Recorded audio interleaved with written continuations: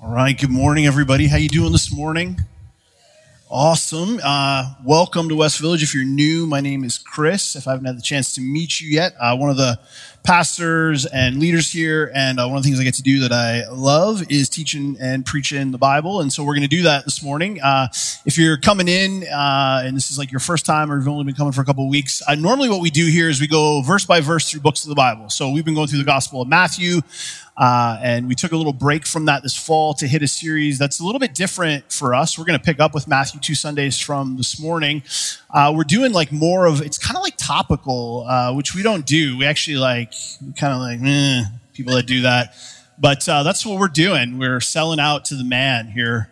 No, we just, really what's happening is the Spirit of God just put some stuff on the hearts of our leaders. And we just felt like we really needed to download some content on us as a church family. This is a unique season for us. And so, if you're like, oh man, like last Sunday, I think somebody's like, we always do, sermon review and critique and all that stuff. And I think Andrew's exact words were, if I was new, I would have been like, man, that guy sure should have used his Bible a little bit more. Because we haven't really been teaching directly from the scriptures. I mean, I think everything we're saying comes from the Bible. It is connected to what Jesus has for us in his word, but it's not necessarily read some verses, yell at you, read some verses, yell at you, which if you're been around West Village for any length of time, that's what you're used to and you've come to love. And so this morning we're going to be doing a similar thing. And so we're kind of in week 4 of this series. And really the big idea of this series has been that God's heart for his church is gospel saturation. That he's not content with just a full room or an exciting church gathering, but that he has so much more for his church. That his redemptive plan is so much bigger than just filling church buildings or exciting Sunday gatherings, although those things are a part of God's plan for his church, but that his heart is for what we call around here gospel saturation. We've been defining gospel saturation like this. I think this will be up on the screen. We're hoping to say this enough that you're like, we know that already. And once we've said it that much, then we're just starting to say it enough. But gospel saturation is this, that every day, every man, woman, and child would have a daily encounter with Jesus and his church through word and deed. So the heart isn't to fill buildings, it's to fill cities with Jesus' people living out Jesus' mission. And this is really the theme of Scripture. If you read from Genesis to Revelation, this is what God's doing with his people. He's redeeming a group of people who would live out his mission, who would live out what it means to be image bearers. And the verse that we've been coming back to for many years at West Village and will continue to and have been coming back to through this series is Habakkuk chapter 2, verse 14, where it says, "For the earth will be filled with the knowledge of the glory of the Lord as the waters cover the sea." And we've just been saying that that's a beautiful picture for Jesus' church, for Jesus' people. That this earth would be filled with people who reflect his image and likeness. That everywhere people go, they are bumping into people who are reflecting the glory of God. That in the same way that the waters cover the sea, so does the glory of God cover the earth.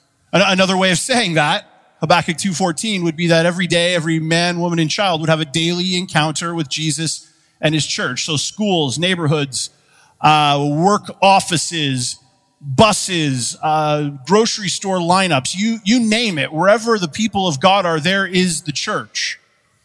There are people who have been saved and redeemed by Jesus. They are filled with his Holy Spirit. And the reason that Jesus gives us the Holy Spirit is so that 2 reasons. One, so that the Spirit can testify to us about the goodness of Jesus. But then the second is so that the Spirit can testify through us the goodness of Jesus. That's why this church exists. In fact, that's why every church exists. In fact, if you are here this morning and you're a follower of Jesus, this is why the Spirit of God saved you, to do this work. If you're here this morning and you're not a follower of Jesus, you're new to this, you got invited by a friend, by a neighbor, you met somebody at your kid's elementary school or work or whatever, and they're like, hey, come check out my church. It's not boring and stuffy like the other ones that you're used to. And so they kind of tricked you by coming, it's in a movie theater. It's got to be cool. And so they tricked you to come to church with you this morning. This is God's purpose for your life. This is why you're here. It's not a cosmic accident that you're here in this room at this moment hearing this sermon, this is a divine plan by the Holy Spirit that you would hear the gospel this morning. You would hear that God loves you, that he made you in his image and likeness, that has been marred and broken by sin, and that he's been in hot pursuit of you ever since you've been born. And finally, he has caught you, and he's bringing you back to be restored into the image and likeness with which you were made. And then he wants to use you to do the same thing with others. That's his plan. That's his plan. And we've been using this chart just as a bit of a navigational tool, because what we've been saying is there's a process by which God fulfills this work. And this isn't Bible. This is, I stole this from a pastor in the States who's way smarter and better looking than I am. And I was like, this is good. This is good because it gives us some handles. And what we've been saying is there's a process by which the Holy Spirit works. That yes, we can get excited about revival. We can sing about revival. We can pray about revival. We can preach about revival and gospel saturation.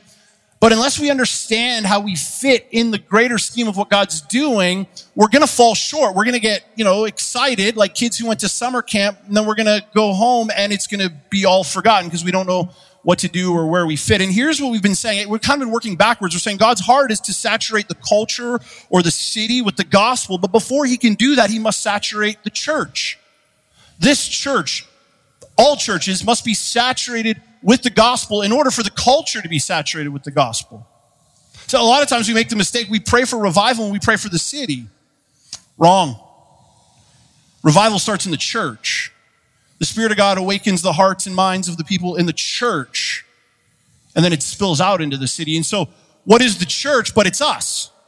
It's you and me. We don't go to church. We are the church. The church is people. It's not a building. It's not an event. It's who we are. We are the family of God, the people of God. And so here's what we've been saying. We've been kind of just bringing this thing back down to ground zero to say, if we say as a church we want to be about gospel saturation, then here's what we're saying. And here's what we have to say. There's no other conclusion we can draw, but we as individuals must be about gospel saturation. In other words, the gospel has to saturate you, and it has to saturate me.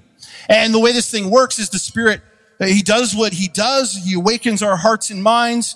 And if you want to go back to week 1 and listen through the sermon where we taught through this chart, I would encourage you to do that. But he awakens our hearts and minds. And once this starts to happen in not just the elders, or maybe not just a couple of leaders, not a couple of community group leaders, but it starts to spill out into more and more and more of us, then it kind of happens corporately. And we show up here on a Sunday and there's this sense of anticipation.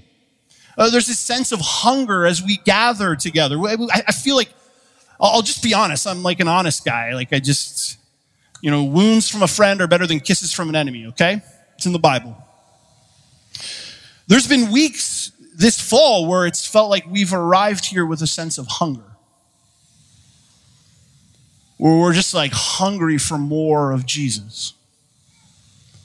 I mean, I don't know. This is very subjective, and some of you may disagree with me, and I'm okay with being wrong, but this morning I just didn't feel that. I didn't feel like we were like, as we're singing, like Spirit, show up. We want more of you. We're hungry for you. We need you. Your presence in our lives is better than life itself. I just wasn't feeling that this morning. And maybe that's just me. Maybe I'm having an off morning. I have no idea. But when that starts to happen, when the Spirit starts to move in not just 1 or 2 or 3 or 10, but in 50, 75, 250, however many of us there are here on a Sunday morning, man, this place will be thick. The Apostle Paul talks about this, and I think it's in 1 Corinthians, where he says, unbelievers will come into your Sunday gathering, and here's what they will say.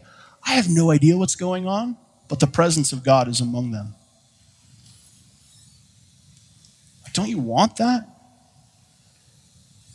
I want that. I want that. And so we've been taking it back down to ground zero, and there's been like some key phrases and takeaways that I just want to remind us of. 2 weeks ago or 3 weeks ago, I can't remember now, we said this. We said that before we can even talk about gospel saturation, we have to start to learn to pay attention to our hearts. And so the takeaway was, what you pay attention to is what you love, so pay attention to what you pay attention to. What you pay attention to is what you love, so pay attention to what you pay attention to. And I challenge us all just to take 10 minutes at the end of every day and ask the Holy Spirit, what do I pay attention to? There's been a lot of good fruit from that. I was talking to David Williams this morning. He's like, I got a flip phone. Like he just ditched his smartphone, got a flip phone.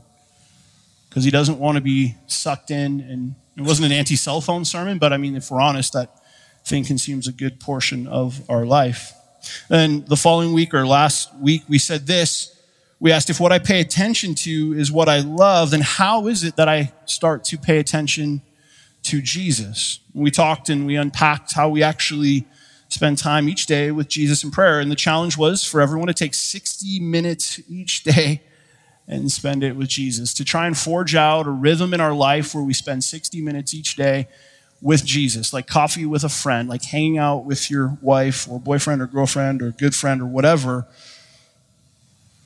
And I mean, again, I've been hearing good things. I've been hearing some people say, man, that was hard. It was awkward. I didn't know what to do. We handed out these cards last week. If you didn't get one, if you weren't here, there's some on the table over here. There's a bunch out in the lobby at the Connect desk. There's some at the kids sign-in table. When you check out your kids, you can pick one up. And on the back, it's just a simple outline of, a guide, a help. This isn't, again, not Bible. It's just an aid for you to use for how to structure your time so that you're not just sitting there going,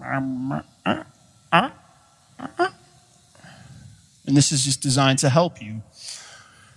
So now we're going to move ahead. And really the goal this morning, the aim this morning, and we talked about this last week, but it's to move us from this place where we are just excellent roommates with God to where we actually know him. Like we actually can experience his presence, where we're not just doing church and playing games. We're not just running, running this thing like it's a routine and a race, but we're actually wanting to slow down, pause, and go like, I want to experience the presence of Jesus. And so this morning, what we're going to talk about, as Matt already alluded to, is we're going to talk about the spiritual discipline of fasting. Now, you hear the word fasting, and there's a bunch of things I want to say about this before we get too far into it, but I'll just make a couple of comments. The first one is this. When you hear the word fasting, for some of you, you might not even know what it is. You might not go to church. It's a weird culty word that you're not, you associate it with doing keto or something, as opposed to like a spiritual discipline. But we hear the word fasting inside the church, outside of the church. It can be an intimidating word. It can be intimidating because, generally speaking, we kind of have a sense that we're talking about going without food. We might not know all the details. We might not know the why we would do this or how we would go about doing this or how long. We have all kinds of questions around it. But there's a sense in which it's intimidating for us. We at West Village, we have a lot of people that are new to church, new to faith. We have a lot of people here that have not yet identified as followers of Jesus. And so this is a completely foreign concept to you. Foreign. Here's what I would say. Don't check out. Hang with me here for a minute. Because really what we're trying to do in this series, just in general, but certainly this morning, is drill deep. I think in the past we've done great at speaking about some of these things in generic terms. We want to drill deep. And here's why. Because we want to allow the Spirit to create some space in your life to press deep into some things. Right? Again, if you could just throw that chart back up, I'm not sure who's in the back, but if you could throw the chart back up, we've said this before, like some of us are stuck at regeneration. Like we're excellent roommates with God. We've made a profession of faith. We're followers of Jesus. We're excited that Jesus died on the cross. We love coming to church. We love going to community group. We do all the stuff. It's great, but we're still, we're just stuck. Like we're in this place where we haven't actually started, and this is what restoration and regeneration are talking about. We haven't started healing. Like our daddy wound issues are still very present in our life. There's brokenness, the divorce that we went through, the abuse we incurred, the sins that we committed, the past that we've lived. Like we're still living there. We're still enslaved to it. Yes, we're going to go to heaven when we die, but we're just stuck.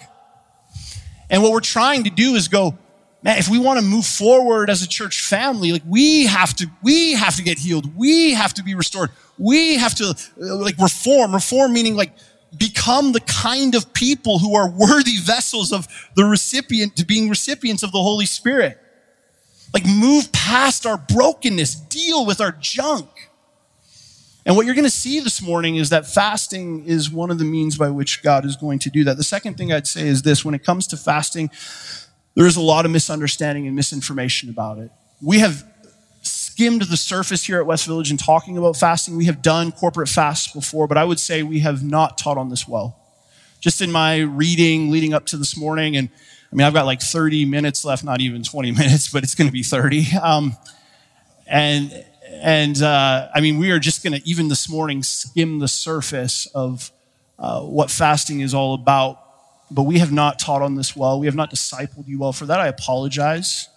But I think there's something beautiful here for us as followers of Jesus, and even for those of us who are not. So I'm going to answer two questions this morning. We will get to the Bible, I promise you. Don't worry, Andrew, we'll get there.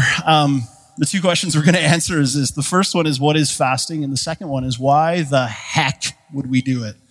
What is fasting and why would we do it? So the first question, what is fasting? Let me just start by framing this in the negative. So let's talk about quickly what fasting is not.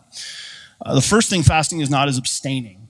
Right? You'll hear this sometimes. I'm going to fast from my cell phone. I'm going to fast from Netflix. I'm going to fast from Xbox. That's not fasting. That's called adulting. Okay? That's just being a grown-up.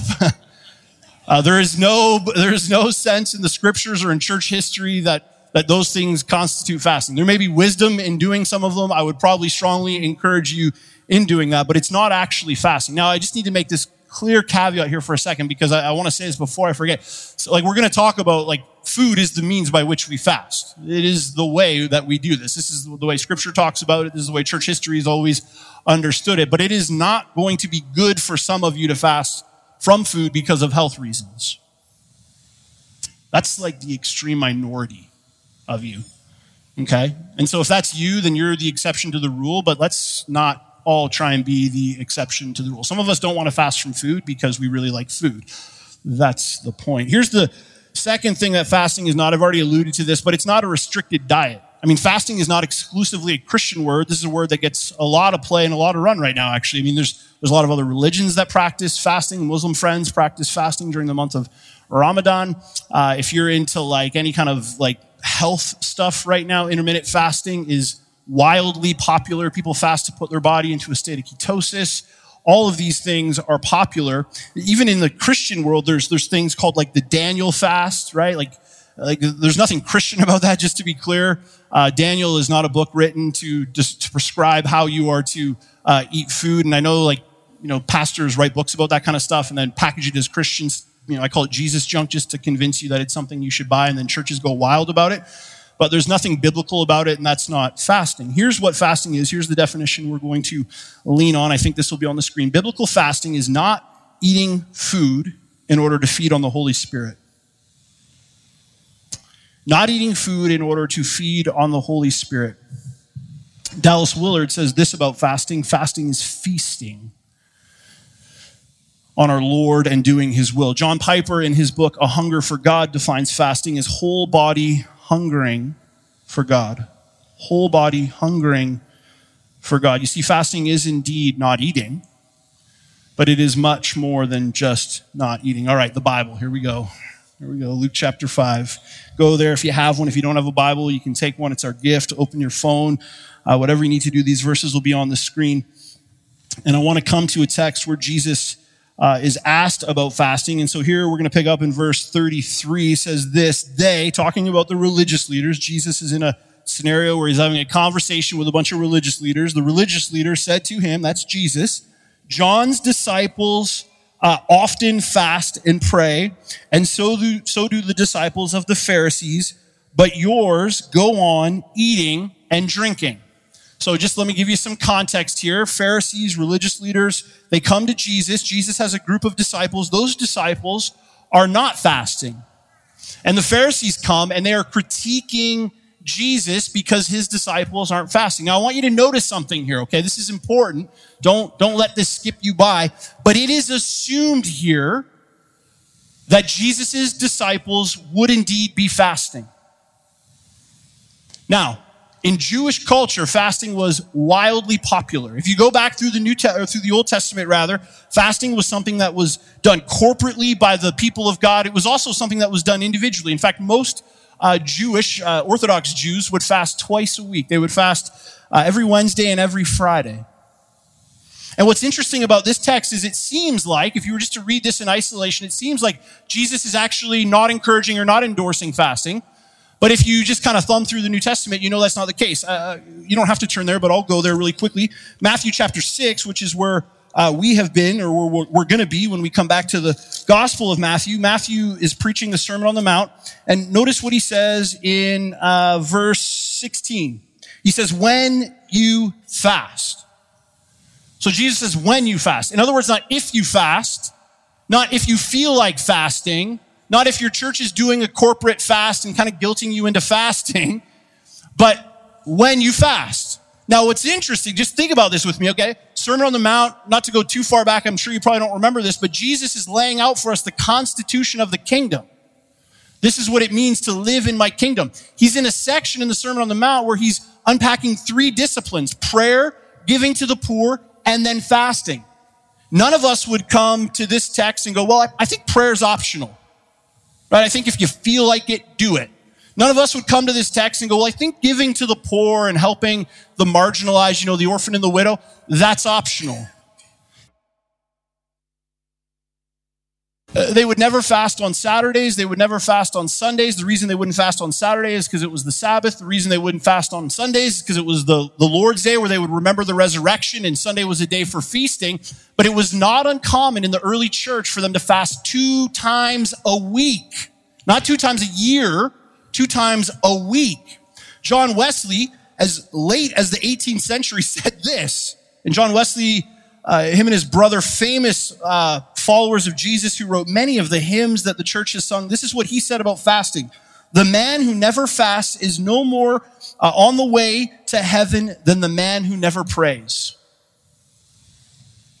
So here's the point I'm trying to make, okay?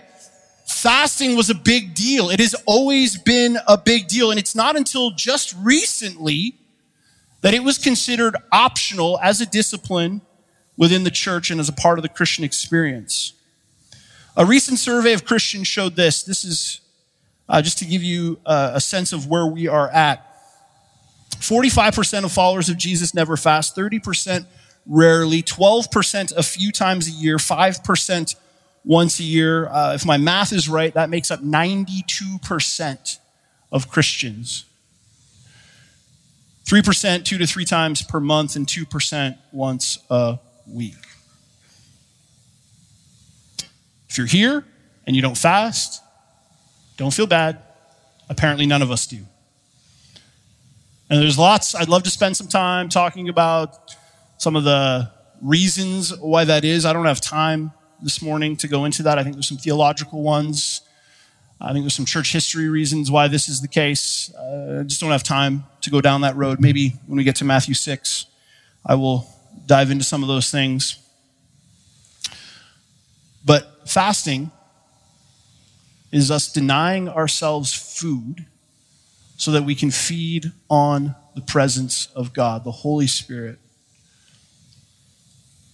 So then let's ask the second question, and this is where I want to spend the rest of my time. Why should we fast? There's lots of reasons why we should fast. In his book, Spiritual Disciplines for the Christian Life, Donald Whitney lays out a ton of reasons. He says to strengthen prayer, to seek God's guidance, to express grief, to seek deliverance or protection, to express repentance and return to God, to humble oneself before God, to express concern for the whole work of God, to minister to the needs of others, to overcome temptation and dedicate yourself to God, to express love and worship to God. Those are all great reasons. I'd love to unpack some of them. We don't have time this morning. What I want to do is unpack one reason, and it's the reason Jesus gives in Luke chapter 5. So go back to Luke chapter 5 with me. So we have verse 33 where the Pharisees, teachers of the law, they ask Jesus why his disciples don't fast, and Jesus tells us why we should fast in his response to the Pharisees and the teachers of the law. Look at what he says in verse 34. Jesus answered, "Can you make friends of the bridegroom fast while he is with them?"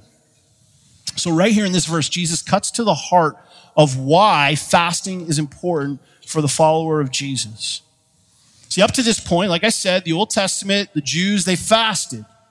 Why did they fast? Fasting was a way of them expressing mourning.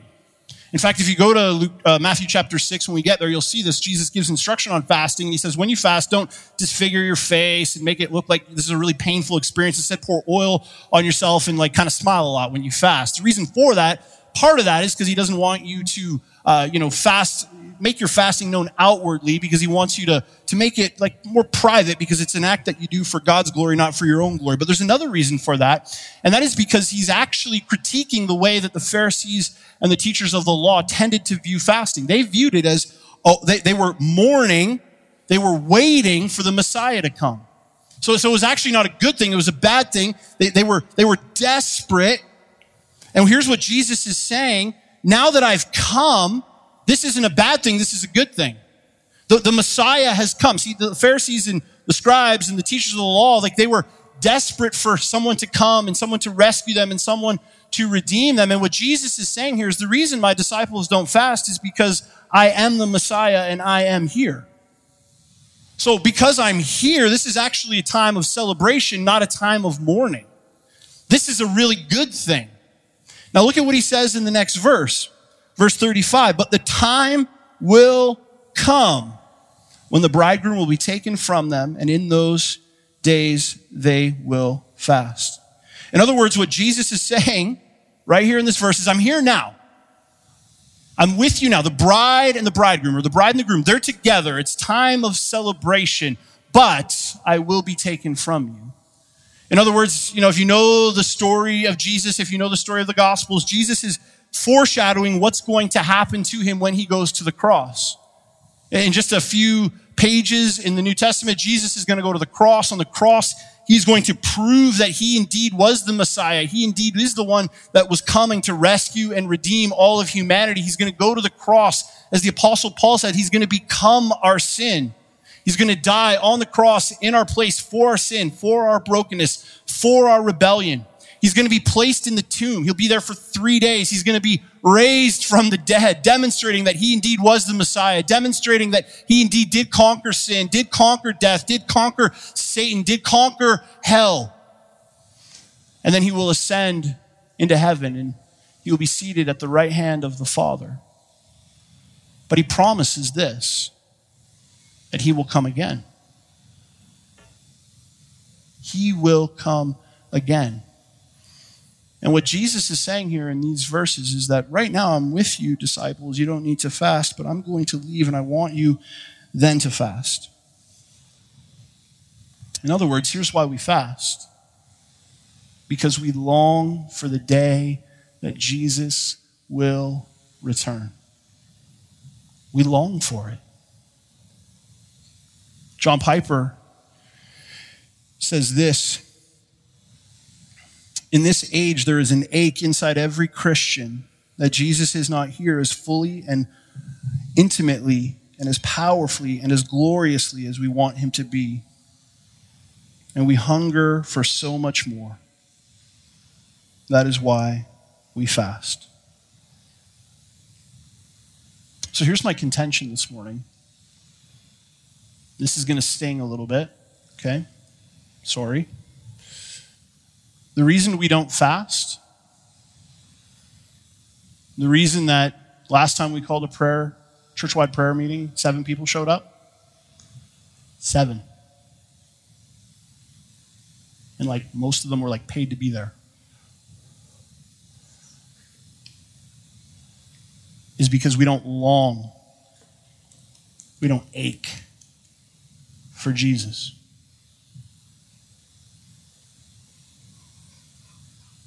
And because we don't long and we don't ache for Jesus, we see no need to fast. In other words, let me just flip this around. We've got it pretty good. How much better could it possibly be? See, the reason we fast is because we long for the coming of Jesus. The reason we don't fast is because we don't long for it.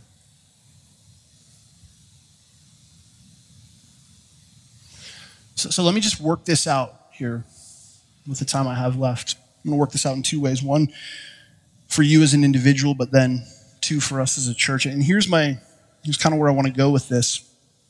Similar to what I said about prayer, one of the reasons we don't pray is because of these feelings of inadequacy. And then my contention to that was that prayer is actually the thing we need to overcome our feelings of inadequacy. The reason we don't fast is because we don't long for Jesus. Here's my contention to us this morning with regards to that. The means by which God will produce in you a longing for Jesus is if you fast. So the very thing you need to produce a longing for Jesus is the thing you're neglecting to do because you don't long for Jesus. If you want to long for Jesus, in other words, what I'm trying to say is fasting is a surefire way to do that. It's a surefire way to produce a longing for Jesus. Not just skipping food, but not eating food to feed on the presence of the Spirit. The New Testament talks a lot about this conflict that exists, a conflict between the flesh, what the Bible calls the flesh. The Apostle Paul fleshes this idea of flesh out many times in his writings, in Galatians 5, in the book of Romans, in the book of 1st and 2nd Corinthians. He talks about the flesh and the Spirit. Now the flesh, when the Apostle Paul talks about the flesh, it's the things that your heart desires. Now let me just be clear about something. It's not the deepest desires, but it's the thing that your heart desires. And it's actually the thing that your heart desires that you tend to worship. Tim Keller calls this a disordered love. So it could be money, it could be family, it could be success. It's whatever the blank is that kind of drives you, that you love more deeply than anything else. And here's what the flesh will do. It'll take a good thing and turn it into a God thing. Here's how. It takes it from being something that you use to bring honor and glory to Jesus, and the flesh will turn it into bringing honor and glory to yourself. This is what the reformers would call humanity incurvatus. Humanity turned in on itself, where we take all these good things that God has given us, things like sex and pleasure and enjoyment, and we make them about us. Instead of using them to glorify God and to enjoy the blessings of the gifts God has given us, we worship the gift above the giver. And Paul says that your flesh has desires. It has desires. It wants to do something. This is the part of you that is not yet fully sanctified, not yet fully submitted to Jesus. But there's another part of you, and this is what the New Testament calls the Spirit. And this is the part of you that has been transformed by the Spirit of God. This is what we would call regeneration, or parts of your life where you've actually submitted them to the lordship of Christ. When we talk about discipleship, we talk about this idea that discipleship is submitting more and more of your life to the lordship of Christ. The flesh and the Spirit are in battle. So things like lust and lying and anger and gossip and greed, those aren't your deepest desires. They're strong, but beneath them, there's even deeper desires. And this is the place where the Spirit of God is changing you and working in your life. And what's happening in our lives all the time is a conflict between spirit and flesh. It's the desires of the flesh going to war against the desires of the Spirit. And the reason that we sin, the reason that we don't pursue Jesus, the reason that we don't obey him is because we allow the flesh to overtake the Spirit. So if you could put that chart up on the screen again. In other words, if you're stuck somewhere on this chart, the reason for that is because you are allowing the flesh to win. If you have, like I've talked about already, bitterness, unforgiveness in your past, brokenness that you've yet to deal with, the flesh, it feeds on that. It actually enjoys it. It's like a plant getting sun and water. You're nourishing it. You're allowing it to grow and fester and foster. Right? This is what happens when you dwell on something. It's like a nasty pet. You just keep feeding it. It's growing and it's getting stronger and stronger and stronger. And the reason you can't move beyond where you are, the reason you can't forgive, the reason you live in this pit of brokenness, or the reason you wallow in your sorrow is because you continue to feed the flesh. You continue, the way this works itself out is you tell yourself a story about the world, what they're thinking, what they're saying, how they're acting. And you place yourself at the center of it. It's all about you and everything. And it just leaves you in this place of complete and utter. It's like trying to walk forward in mud. You just can't do it. And what fasting does is it denies yourself physical pleasure, physical sustenance, as a way of saying, I no longer want to feed the flesh. I want to starve the flesh and feed the spirit. In other words, it's a physical process of what you want to happen in the spiritual realm. I want to feast on the spirit and not on the flesh. And something happens in our lives when we take away this base level of comfort. I don't know if you've ever fasted before. It's a horrible experience. You should try it sometime. You get hangry, right? Hungry, angry, hangry. You get short with people. You get frustrated. All this ugliness comes to the surface. Why? Think about this with me for a second. Because you've been medicating your heart with food.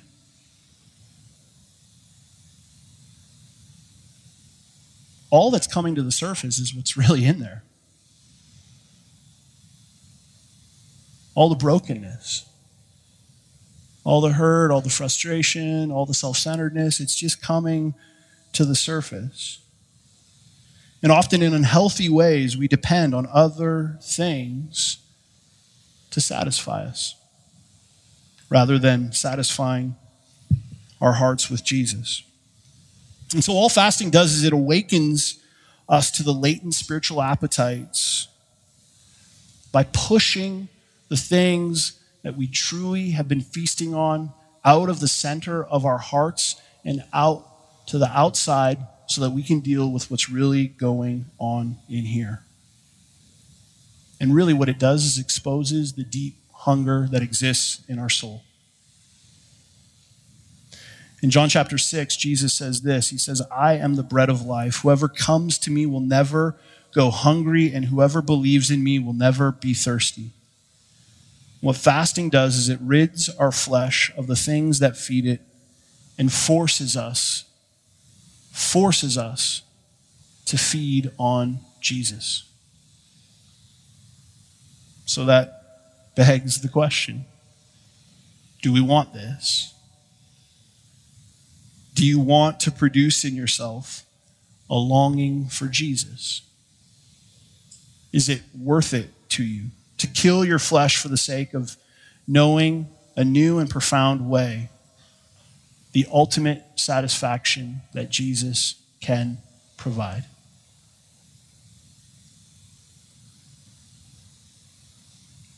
Do we want to deny ourselves a little bit of earthly pleasure to have a new, profound, and potentially life-transforming experience with Jesus? If the answer is no, you need to fast. Because then here's what you will do, to quote the psalmist, you will taste and you will see that the Lord is good. My guess is right now, if we were to take a plate and put on it what we are actually feeding our souls with, like if you have small kids, you have one of them plates, it's got this is where the meat goes. The little tiny one for the dessert, that's where Jesus is.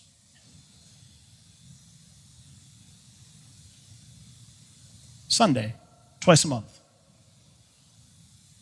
That's where Jesus goes.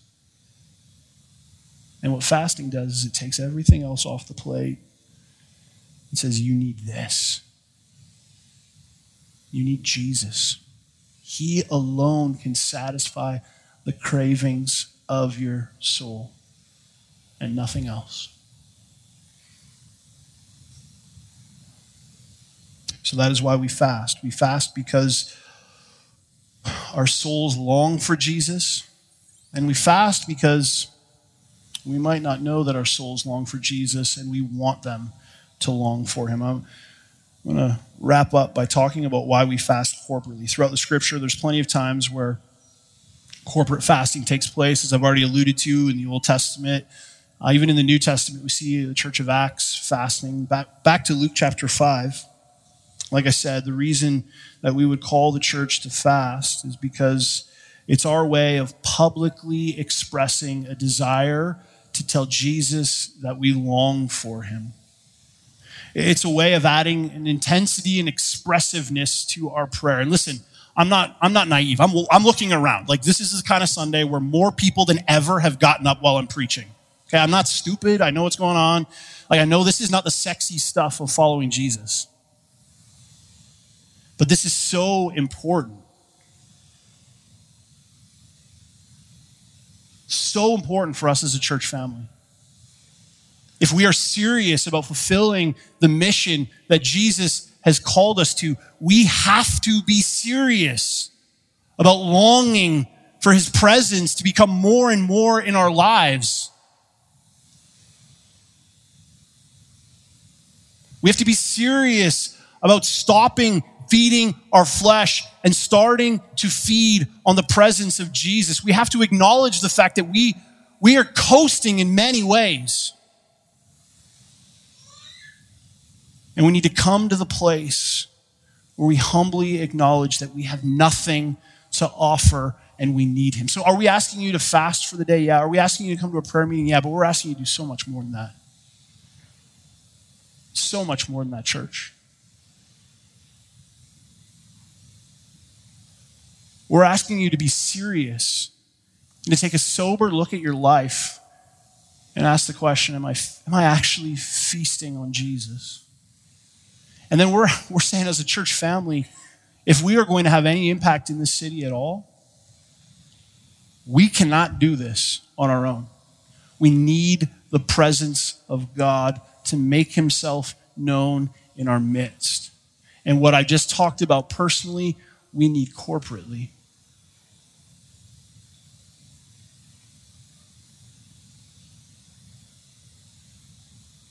If feasting on Jesus isn't sexy enough for you, I'm done. I got nothing else.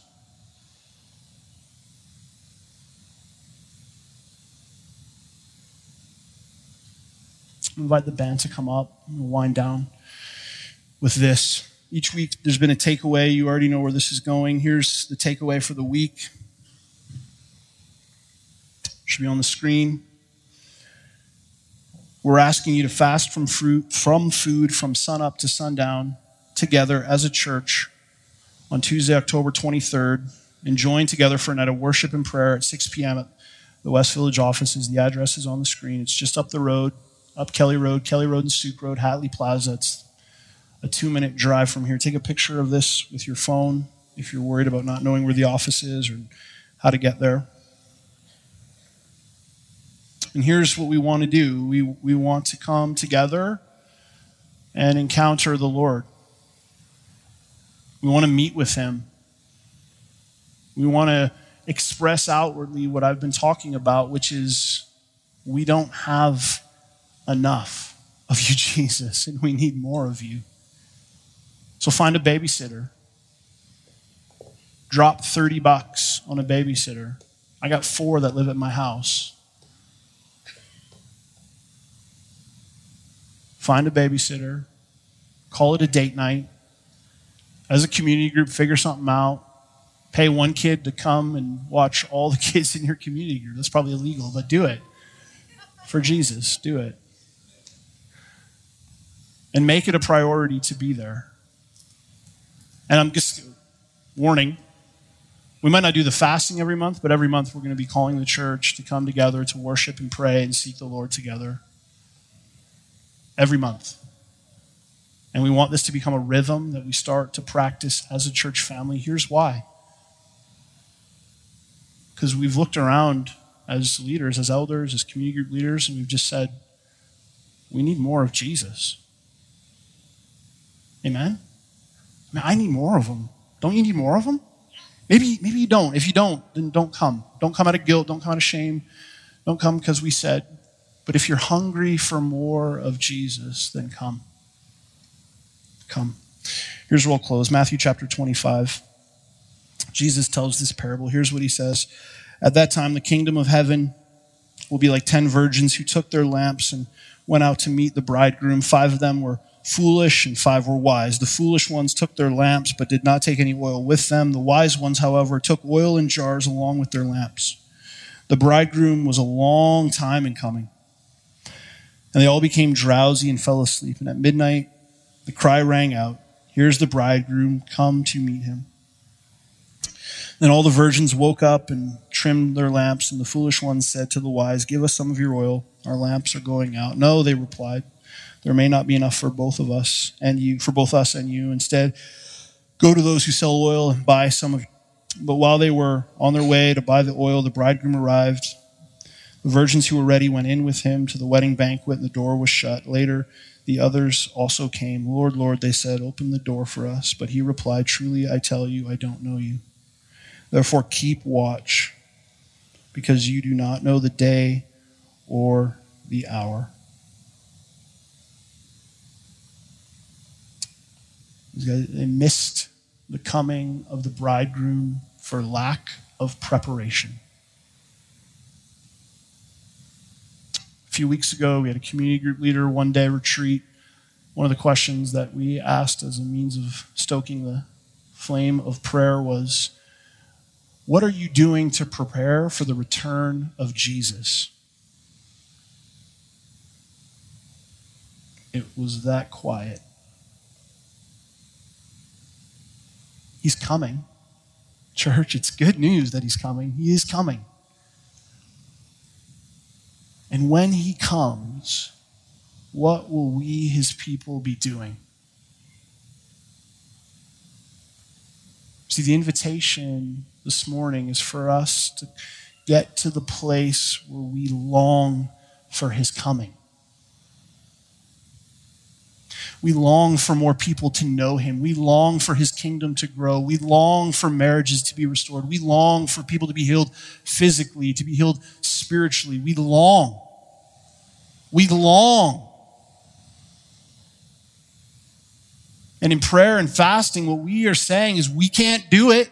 We can't produce it. And so, Lord, we come before you as a people humbled on our faces. And we say, come, Lord Jesus, come. Thy kingdom come, thy will be done on earth as it is in heaven. Do you long for that? Do you long for it? And now we will respond. We're going to respond in singing. We're going to respond in giving. Ken and Rena will be in the back if any of you need prayer. We're also going to respond by taking communion. There'll be 2 stations at the front. At each station, there'll be a cracker, which represents Jesus' broken body. There'll also be wine or juice, which represents the shed blood of Jesus. And here's what we are remembering. We're not just remembering what Jesus did for us. He did lay down his life. He did shed his blood on the cross for our sins, and we are indeed remembering that. But we're also remembering what he will do. And so by coming forward to take communion this morning, this is like our way of saying, Lord Jesus, we long for you to come.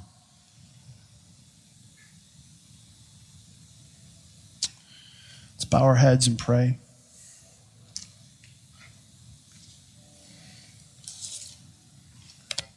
Just with your head bowed this morning, just ask the Spirit to produce in you a longing. Maybe you have it, it's great. Maybe you're here and there's just a lot of stuff going on.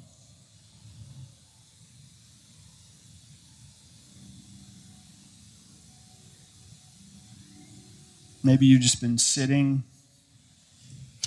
in the brokenness of your past for a long time. Maybe you're holding on to a grudge. And you can't long for Jesus because you're just thinking about that all the time.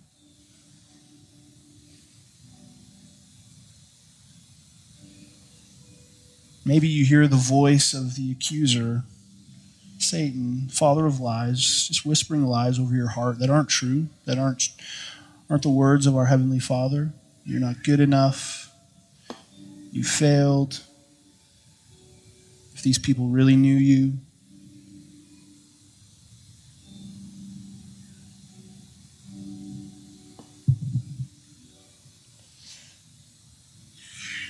If you didn't hear anything this morning, hear this. Jesus has so much more for you than that. So much more for you.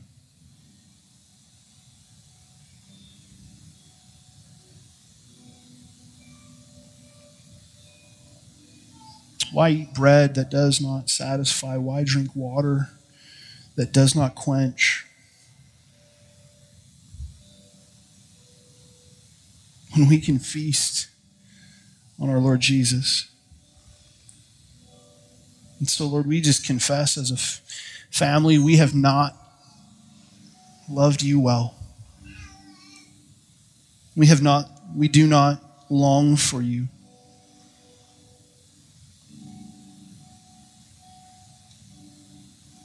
And we thank you that in your loving kindness, you say, I know, it's okay. And you invite us to the table to come again. And so, Lord, this morning, I just pray for some of us that we would once and for all leave some of this stuff at the cross. We would leave these things where they belong with you. We'd walk in freedom. Spirit, would you pour out your love in this place? Would you remind us of your goodness and your faithfulness to us?